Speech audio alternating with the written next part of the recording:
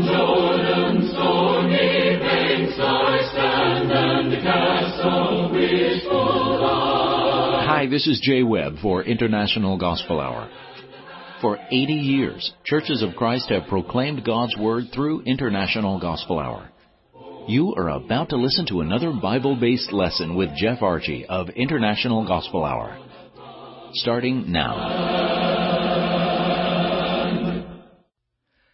Thank you, Jay, and greetings to everyone.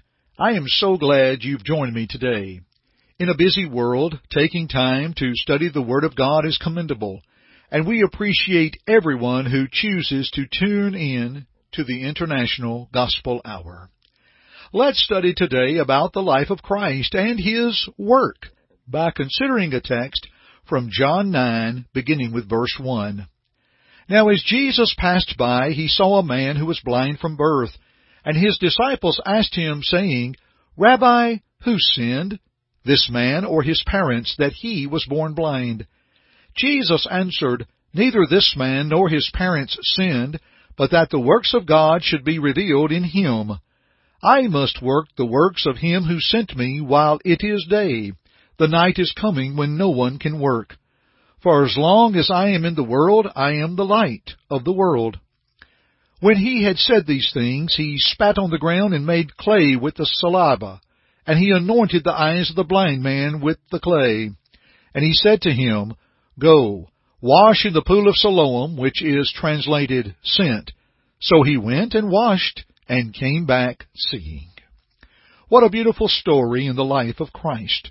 A lesson is taught, responsibility is put forth, and we see God as the answer in the life of this blind man. Some quick lessons from the very outset of this study. Notice the question in verse 2 and the answer in verse 3. The question, Rabbi, who sinned, this man or his parents, that he was born blind? Jesus answered, Neither this man nor his parents sinned, but that the works of God should be revealed in him. Many, many times we spend countless hours trying to get an answer or trying to figure out something that really is not a necessity for one's spiritual growth, but it actually can be a block toward that growth. Jesus got to the crux of the matter. It is not the parents or the boy who sinned, but rather what God can do in their lives. Imagine what Jesus did in verses 6 and 7 with saliva and dirt. A mud application was done. Did this do the trick? Well, no, because Jesus told him to go wash. Well, did the waters of Siloam offer something special? No. According to the historian Josephus, in his day, the waters were noted as sweet and abundant, but nothing stands out as far as a special water to heal. Quite simply, the man did what Jesus asked. Jesus performed this miracle in the life of this man to establish faith in this man that he was the Christ, the Son of God. We note that from John 9:35 through 38. Deity is put forth again as is in every chapter of the book of John.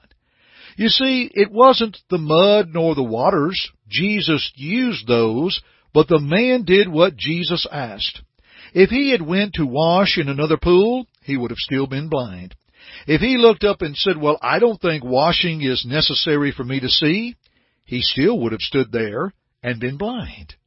But he simply did what Jesus asked.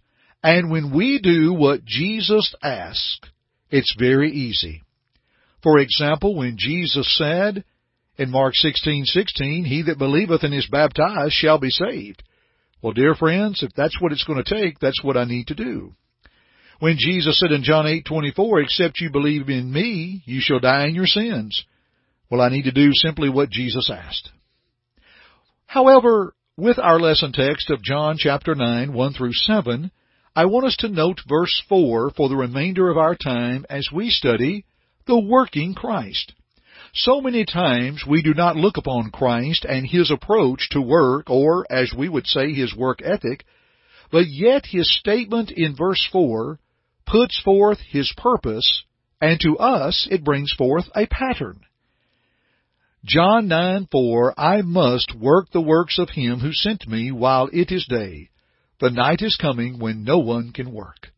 Let's consider that text today as we look at the working Christ. But first, our Jay Webb has some good thoughts for you, dear friends. Jay? Our website is internationalgospelhour.com. Please go and peruse our website. Hit the Contact tab and leave us a message, or the Survey tab and let us know where you hear our programs. Please check out the Free tab as well for a variety of materials you may use in your studies. Again, that's internationalgospelhour.com. And now, let's return to our study. And we hope you will enjoy your visit to our website. Thanks again, Jay. Let's talk about the work of Christ. From John 9 and verse 4, in the work of Christ, we see His obligation. Jesus said, I must. Immediately we see the urgency of the working Christ. In Acts 10 and verse 38, Peter spoke of Christ and said how He went about doing good. As a young man, in Luke 2 and verse 49, Jesus said, I must be about my Father's business. As an adult, once again, we see His text in John 9 and verse 4, I must work the works of him who sent me while it is day. The night is coming when no one can work. And the night before He passed, Jesus prayed in John 17:4, to the Father, I have finished the work which Thou gavest me to do. Dear friends, we see Jesus here bringing forth His purpose, but for us it is a pattern. There must be urgency in our work. In Ecclesiastes 9 and verse 10, the first part, whatsoever thy hand findeth to do, do it with all thy might. This reflects Colossians 3 and verse 24, that whatever we do in word or in deed, we do all in the name of the Lord Jesus Christ. There must be urgency in our work. There must be urgency in our response to Jesus Christ. When we know what we need to do for Christ and for God, when we know we need to obey the gospel of Christ, when we know what we need to be about doing, we must be reminded of the work of Christ and His obligation as a purpose, and to us allow the pattern to be, I must. Second, in the work of Christ, let's see His object. Notice He says, I must, and now His object, work the works. Let's talk about work. You know, James chapter 2, beginning with verse 4, talks about faith that works.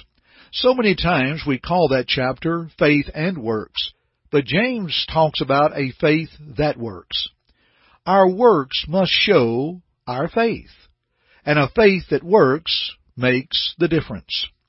Someone may simply say, well, I believe in Christ, but should one fail to do anything about that belief, what would it profit them? James brings forth that question and answer in James 2 and verse 14, James 2 and verse 17, and James 2 and verse 20. James 2:19 says, the devils also believe and tremble. You see, they are not responding with works or obedience of faith.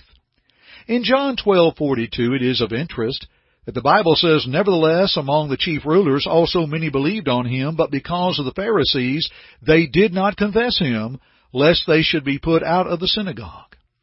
Well, dear friends, if they failed to move on their belief, what good would it do? Take, once again, the man in our text. When Jesus put that mud application, if you will, on his eyes, and Jesus told him to go wash in the pool of Siloam, he believed what Jesus said, but he had to respond to those words in which he believed. Works are not what a man does to be saved. I could do all the good works in the world, and it would not save me. But, dear friends, works are what a saved man does, because it expresses his faith in Christ. And that's James chapter 2. In the work of Christ, let's see His overseer.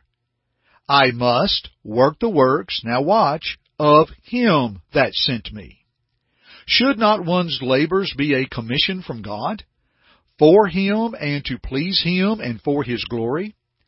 Jesus refers to the Father more than 100 times in the Gospel of John, and there is no question that it is of the Father that Jesus was to serve and to do these things.